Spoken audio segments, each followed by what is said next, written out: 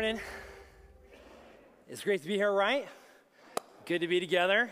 Glad to be here with you this morning. Hey, quick show of hands. We're going to start with some group participation. How many of you guys have heard of a little restaurant in California, a burger joint called In-N-Out? Now, I once met a young adult guy, but back when he was in college in Colorado, he loved In-N-Out so much that one night during college, classes ended on a Friday, and he said, man, I just really am craving In-N-Out. So what does he do? He gets in his car with two of his buddies, and he drives 24 hours to California, gets his In-N-Out, enjoys it, they get back in their car, and then they drive back to Colorado in time for Monday morning class. Some people just love In-N-Out. And I don't know what it is about In-N-Out, but everyone who seems to go to In-N-Out, like they have this food experience, right? It's like almost religious, right? They get there, and then they leave, and they can't help but tell everybody about how awesome In-N-Out is. Now, I'm not an In-N-Out guy, but I can tell you all about Amigos.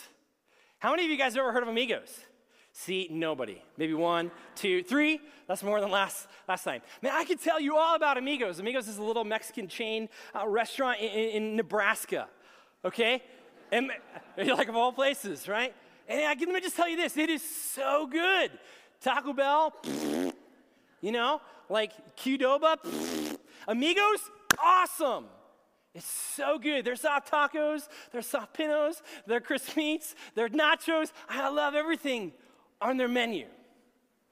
Then we can talk all about these sorts of things, and it's easy for us to talk about these things, right? Because it's easy to talk about the things that we love. And here's the reality. We actually love to talk about the things that we love. That's who we are by nature. That's our propensity. That's what we love to do. If you were here this last week, we started a new series in the book of Acts called Witness. Now, a witness is this. A witness is someone who can be adamant about putting their stamp of approval on something that they can claim as true, right? So this is true because I saw it happen, right? But a witness is also this, and hear this. A witness is also this, is someone who is talking about what they love. A witness is someone who is talking about what we love.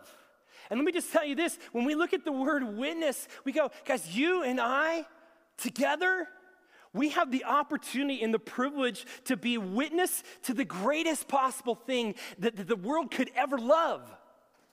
And that's Jesus. That's who we are.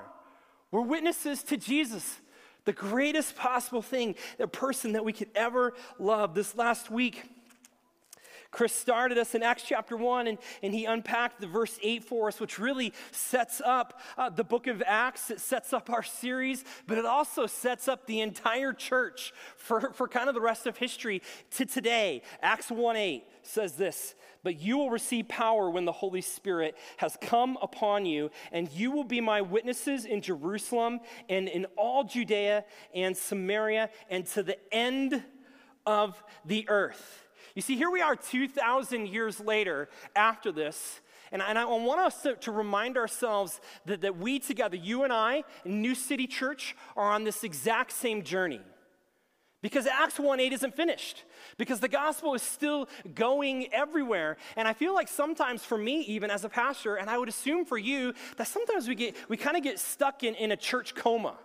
Right? A kind of curriculum coma, and we just kind of do and do and do, but we forget that we're actually on this Acts 1:8 gospel journey, which is bringing the gospel to the world. And so really it's as if God is saying, or Luke is depicting for us, right? The gospel is going to start in that Jerusalem area. It's going to start right here. And then it's going to go there, it's going to go there, it's going to go there, it's going to go there. And by the way, in the end, the goal is that it would go everywhere. That's the journey that we are on. And what God is calling us to today, it starts in Charlotte. It doesn't start in Jerusalem, it starts in Charlotte. It starts right here, but it could go there and there and there and there. And in the end, it can go everywhere because what God is calling us to is so much bigger than us, but it starts right here. It starts right here in Charlotte. And the first thing that I want to tell us this morning is that in order for us to be on this journey together, in order for this to kind of have an impact, the first thing is this, is that you and I, we need to be active participants in this gospel journey. You and I need to be active participants in this gospel journey. I'll tell you more about that in a second. This last week I was traveling, and I flew down to Florida for some church stuff, and I was randomly assigned a seat 14F. Okay, and if you know F, that's the one tucked into the corner by the window, right? And we're all ready for the plane to take off, and then this maintenance guy gets up to the front and grabs the mic, and he says this, hey guys, I need 6 people from row 14 and row 28 to move to the front. I've never had this happen before, maybe you have, okay? And I'm like, oh, okay, I look down the row, unflinching. Nobody moves. I'm like, okay, well, you know, it's the first time. He gets up, he goes, guys, no, seriously, this is a weight balance issue. We need 6 people from row 14 and row 28 to move to the front. And then he tries to sell it. He says, these are better seats. And then what makes me feel stupid, right? I'm in row 14, these seats stink, you know? But he's like, hey, move to the front. And finally, one girl from our row, from the middle row, from middle aisle, she gets up, she goes, a few people from the back, but the guys next to me are like, unflinching. And I was like, okay, all right. The guy gets back on the mic, and he says, now here's what I need. I need 10 people from row 14 and row 26 to move to the back of the plane.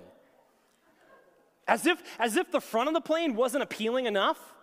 Now he's like, now you need to go to the back. And I look down the row, shocker. Nobody moves, unflinching.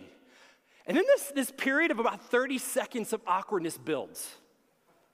The plane is in tension because the guy is up there. He has asked everybody else who's not in row 14 or 28, they're just like, and we're like, you know? And we're like there. And so the guy gets on the mic, and here, I kid you not, this is what he goes. He's forceful. He goes, I don't think you understand. This plane isn't going anywhere until people from, with emphasis, people from row 14 and row 26 move to the back. And I'm like, man, this is a big deal.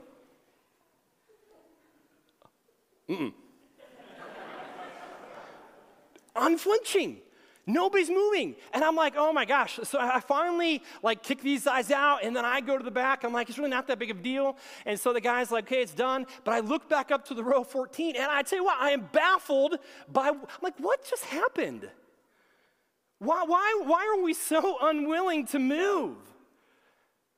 Here's the deal. Here's why I tell that story. Because I don't know about you, but sometimes in life, I feel like God comes to me, and he says, Seth, I'm glad that you're on the plane. And I want to go somewhere. And we're about to take off. But here's the deal. I need you to first move.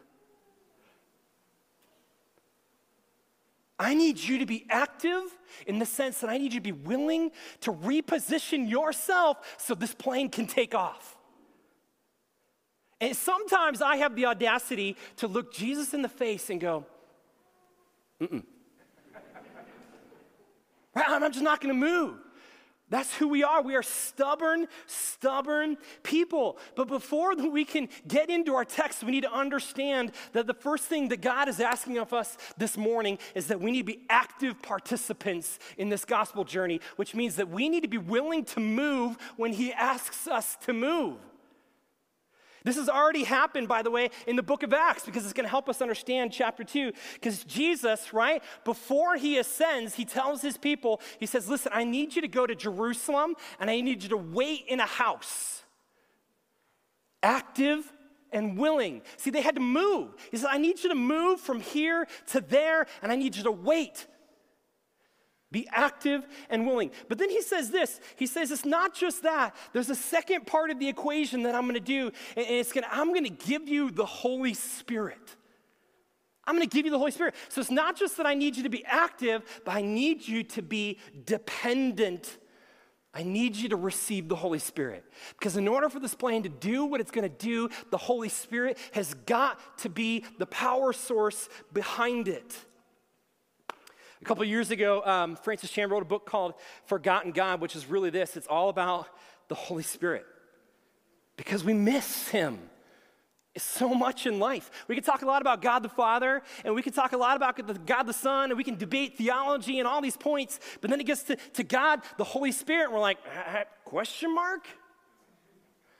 We just don't know a lot about him, and we kind of forget about the larger role that he plays in redemptive history. And we forget that not only that, he plays an integral part of our daily lives, like right here and right now. The Holy Spirit says, I want to be working right now. In 10 minutes from now, in an hour from now, in a day from now, I want to be working. I love this quote from John Stott. It says this, without the Holy Spirit, Christian discipleship would be inconceivable, even impossible. There can be no life without the life giver, no understanding without the Spirit of truth, no fellowship without the unity of the Spirit, no Christ-likeness of character apart from his fruit, and get this, no effective witness apart from his power. And this is how he ends. As a body without breath is a corpse, so the church without the Spirit is dead. Whew. Guys, the Holy Spirit is such an important part of not only what's going to happen in our story today, but in a part of our very lives. And what God says is that in order for you to partake in this gospel journey, we're taking and taking off this plane, I need you to be active participants, and I need you to be dependent participants. That's the secret sauce. That's what they put on In-N-Out burgers. That's a joke. Some of you laughed. But like that's the secret sauce, right? Is that we be active and we be dependent. In fact, the Hebrew people knew this, and so they had a word for it. It's the word Kavanaugh. It means that when I show up to be obedient and I show up and I do my part, but it's not just me showing up and doing things, it's me showing up with the expectation that the Holy Spirit is going to show up and do his work as well. It's Kavanaugh.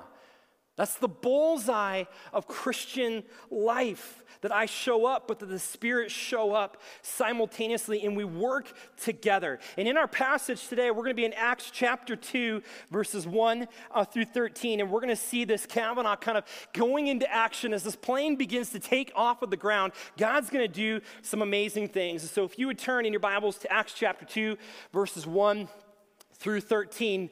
While you're turning, let me just give us a quick context and just reminder that here's where we are. We're in Jerusalem, right? So Jesus has lived, he has died, he was buried and dead for 3 days, right? He rose, and then for 40 days he appears, but then he ascends in Acts chapter 1, and what he has done is he's left behind a group of about 120 people, faithful believers, who are waiting in this house, one single house in the middle of Jerusalem at Pentecost. And that's where we pick up Acts chapter 2. I'll read verses 1 through 4. When the day of Pentecost arrived, they were all together in one place. And suddenly there came from heaven a sound like a mighty rushing wind, and it filled the entire house where they were sitting. And divided tongues as of fire appeared to them and rested on each one of them. And they were all filled with the Holy Spirit and began to speak in other tongues as the Spirit gave them utterance.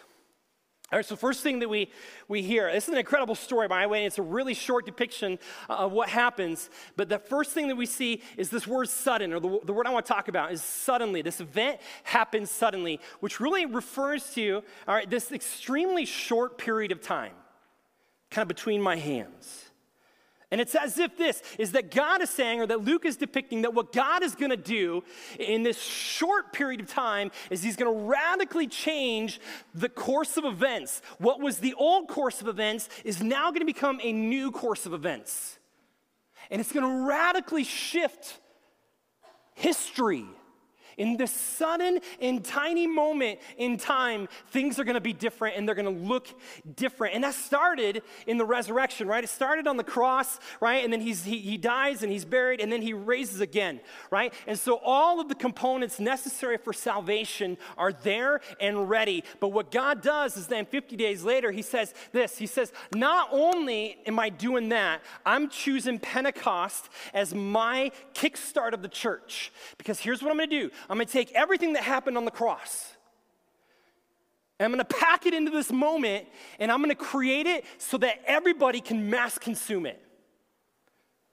And it's going to be this crazy, cool story that comes out of it. And it's such a cool story, and we'll get there.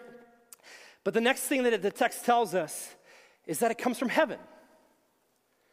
Right? This event comes from heaven. Now, that's Old Testament language. So a lot of what Luke is going to do in these first 4 verses is that he's going to use Old Testament symbolism, and he's going to help us understand what's happening in the present. And so this language from heaven is really this Old Testament language. And I think what Luke is doing is he's saying this. He's saying, hey, the God who worked in the past is the exact same God who's working right now.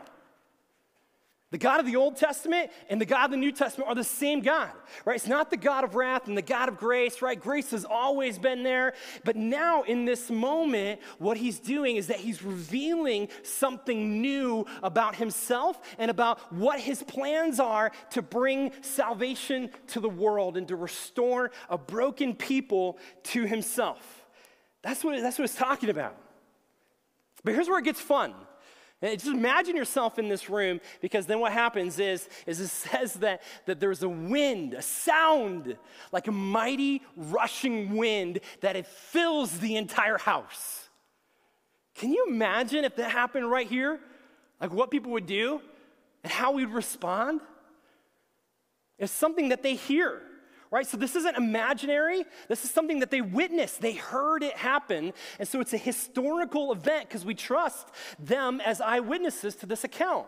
This is a historical event, and they hear it happen. Did you know that in the Old Testament that the word for spirit and wind are the same word? Right? Spirit and wind are the exact same word. It's the word ruach in Hebrew. It's the same word. And so when Jesus is talking to Nicodemus in John chapter 3 about the spiritual things, right? He says this, the Spirit is like the wind, right? Play on words. The Spirit is like the wind. You never know where he's coming from, and you never know where he's going. And that's what happens in this scenario, right? That they're waiting in this room, and out of nowhere, the Spirit shows up. And all they know is that it's going to take them somewhere, and it's going to make them witnesses in the world, but they have no idea what that's going to look like. And so there's probably this excitement in the room of like, man, something cool is happening, but we don't know what it really is as of yet. And it says that it also... that this Holy Spirit fills the house, fills the entire house where they were sitting. Now, again, Old Testament language, if you remember that the tabernacle and the temple, there was a space designated for God to dwell. And it was called the most holy place. And when God's presence filled that space, anybody who entered upon that space brought death. Except for one person, one time a year, the high priest, the Day of Atonement, Yom Kippur. That's it. And anybody who else entered into that was immediately dead. And what happens in this environment, right, is that God's presence fills the room with the Holy Spirit, and instead of bringing death, it brings life. And I think what we have here is this New Testament version of what happens back in Genesis chapter 2, verse 7, when God created Adam and Eve, right, and he breathes life into them. And so for here in the church, it's as if God is breathing life into his bride in a new way.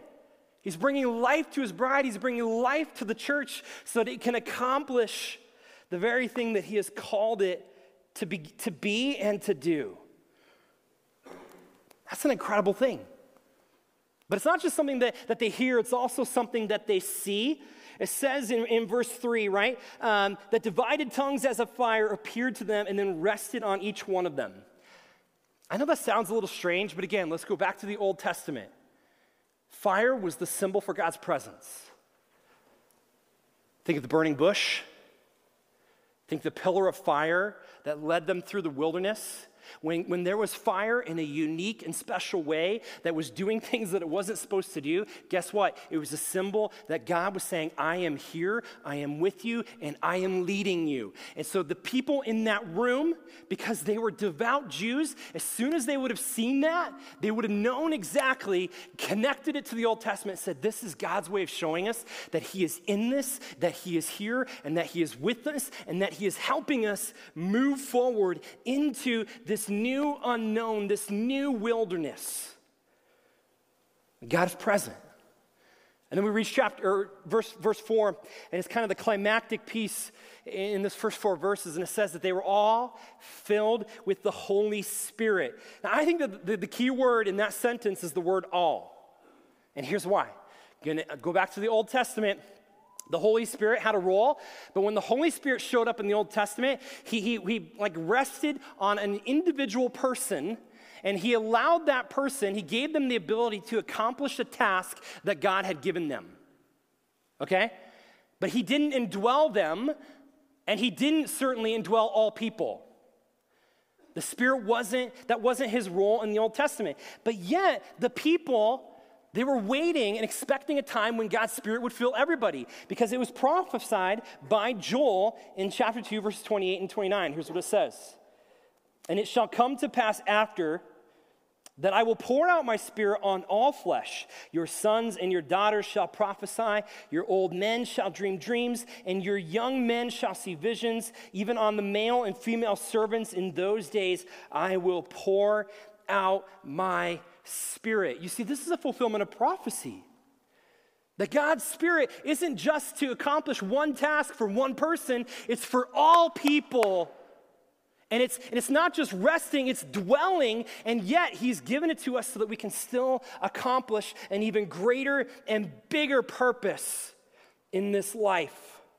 They're all filled with the Holy Spirit. And I go, as a result of this moment, you and I can be filled with the Holy Spirit. And I think we have to be careful in this moment to remind ourselves that when we talk about the Holy Spirit, we're not talking about like a battery that God just like shoves in your gut. And we're not filled in the sense like I just ate too big of a piece of lasagna, right? Or that I just feel powerful because I ate my portion of Wheaties this morning. The Holy Spirit he is a presence and he is a power, but he is those things because he is a being and because he is a person. He's a part of the Trinity, the triune, eternal Godhead who has existed for all of time and will exist for all time. That's who it is. Later, Paul says that our bodies are now a temple for the Holy Spirit, which means this, is that where God used to dwell in a space in a building, he gets rid of that building in this moment, and he says, now the building for me is your body.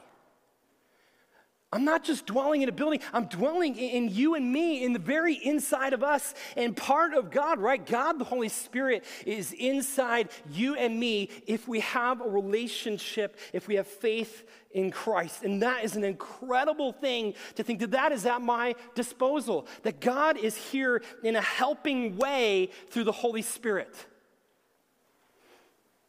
Jesus himself said this, we read this earlier. I love this. Nevertheless, I tell you the truth, it is to your advantage that I go away. For if I do not go, the helper will not come to you. I don't know about you, but if I had to choose between Team Jesus or Team Holy Spirit, I'd probably pick Team Jesus. Because he's like the Savior of the world. He's the man. He's the dude. I want to be around him. But what Jesus says is, I tell you the truth. If I don't go, then I can't send you the Holy Spirit. And that's better for you. It's to our advantage that the Holy Spirit would be with us. And I say, if that's true, then is it possible that I have missed something in my relationship with Jesus if I'm not following the Spirit? If the Spirit doesn't have a role in my life, is it possible that there's something more to this relationship with Jesus that I'm missing? Because if it's true, I would say this, it's radically possible that I should probably shift my life to be dependent on the Spirit. Because Jesus says it's to your advantage that the Spirit be with you. And here's the reality. We need to be dependent on the Spirit, right? Because we never know where he's coming from or where he's going. And if I'm not dependent on him, guess what? I'm off the plane. I don't get to participate if I miss it, because we need to be dependent on the Spirit. And if that's not enough, Jesus' words, by the way, he lived this out. Jesus himself was filled by the Spirit in his baptism. The same Spirit that guided him and helped him is the exact same Holy Spirit that guides you and me and helps you and me. And that's such an incredible thing for us to think about. The same Spirit. And if you don't know much about the Holy Spirit, I just encourage you to go and read more about him, pursue him, follow him. Just ask him for his presence more and more and more and repeatedly, and pursue him, because he is the power behind the Christian walk. That's who he is. But in our text, the Holy Spirit shows up in a unique way, and it says this in verse 4, that he gave the disciples, these 120 people, the ability to speak in other tongues as he gave them utterance. Now, these are not the same tongues that Paul references in 1 Corinthians, and so we're not going to go into that. What it means here is this, is that God gave them the ability to speak a new language, a common language that they didn't already know. It'd be like me speaking basically any other language other than English right now. I don't have that ability, but God gave them this ability to do that. You see, Jews in first century world would have known 3 languages. They would have known Aramaic, because that's Jesus' language. That's the street language. They would have known Koine Greek, which is the rudimentary written form of Greek, because thanks to Alexander the Great's conquest, the entire world used Koine Greek in written form. And then they would have known their native language. And you're like, Seth, I thought these people were Jews. So how do they have a different native language? Great question. Because they don't live in Jerusalem. They live in what we call the diaspora, which is the known world. They live out there, and what God is going to do in the rest of this passage, and I'm going to read in a second, is that he's going to give 120 people the ability to speak a language from somewhere they've never been, and he's going to kickstart the church in an amazing way. Let's read verses 5 through 11. Here's what it says. Now there were dwelling in Jerusalem Jews, devout men from every nation under heaven. And at this sound, the multitude came together, and they were bewildered, because each one was hearing them speak in his own language. And they were amazed and astonished, saying, Are not all these who are speaking Galileans? And how is it that we hear, each of us, in our own native language?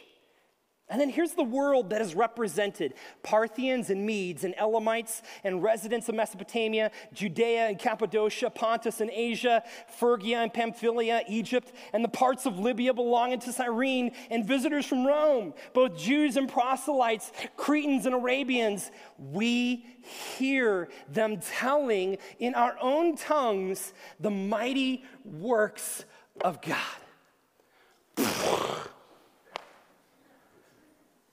It's so cool. It's such a cool story, right? I love what has happened in this room that they've been in.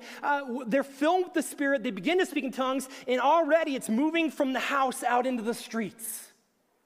And it's already starting to move forward. The plane is starting to take off. Right? And people can't help but be drawn to what is happening, because this is an only God type of thing. Check out this map that represents the known world where all of these people come from. I love this. Look how big this is.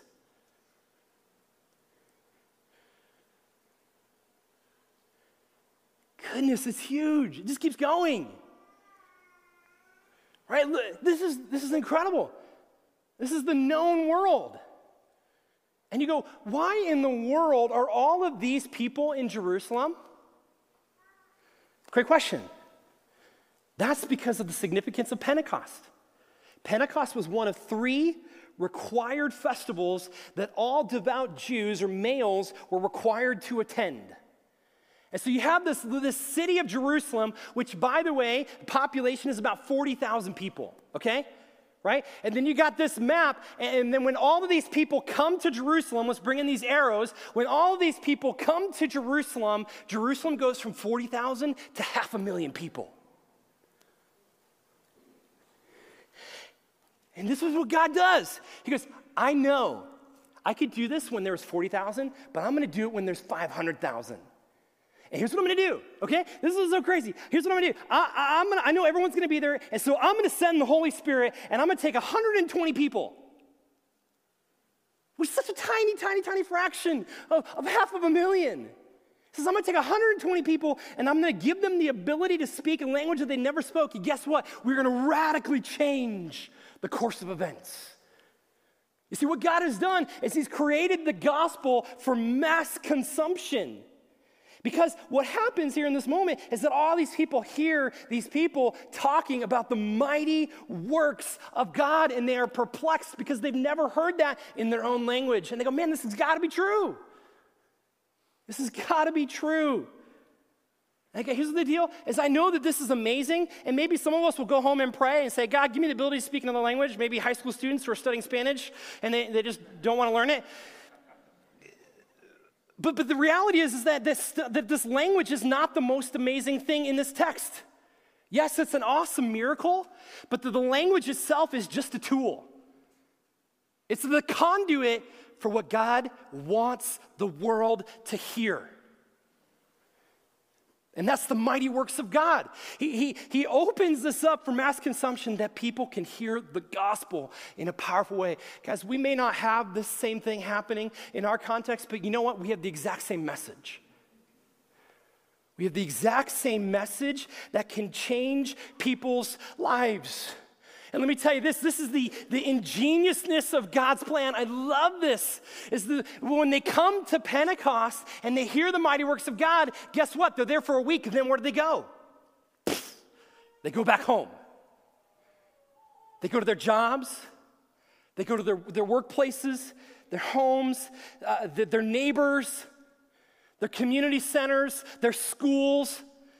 Right? They go back to where God has placed them. And guess what they do? They take this gospel with them. And they say, I am a new witness for the greatest thing, the greatest person that I could ever love, and that's Jesus Christ.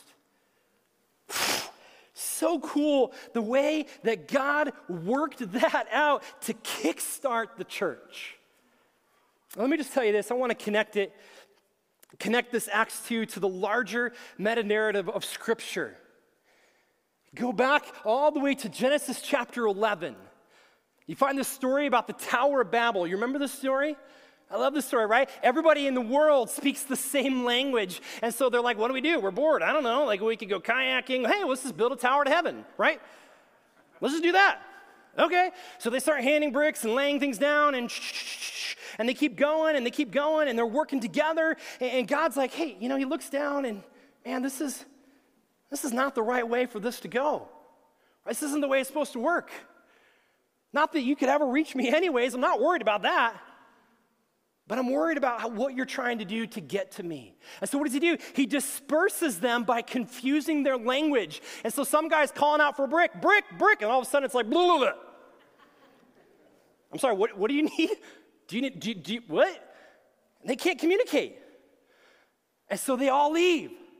This in Acts chapter 2, in a world of mass confusion, differences in languages, Acts chapter 2 is this. It's a reversal of the Tower of Babel. Because it's God's way of saying, I am bringing one unifying language to the entire world. And that's the gospel of Jesus Christ. And so here we are, 2,000 years later. And we're on the same Acts 1:8 gospel journey. It's not done yet. It's not over. And we get to see that happen in Charlotte and in Matthews and in Ballantyne, right? And wherever we go, and to Ethiopia and to Cuba and Puerto Rico, right? And Costa Rica. Everywhere we go to the world starts here and goes there, and everywhere. And that's the journey that we're on. But here's the reality. Everywhere we go, we're going to run into two types of people with this gospel, with this message about the mighty works of God. We're going to run into people who love it and who are amazed by it and who are perplexed by it. And they go, man, I need more of that. Tell me more about that. And they're going to be people who go, that's stupid. And they mock and they hate the gospel and they might hate you. But I kind of say this because I think this is important, is that there's no neutral position to Jesus. I know that we know that, but just because someone is not mocking the faith doesn't mean that they are a Christian.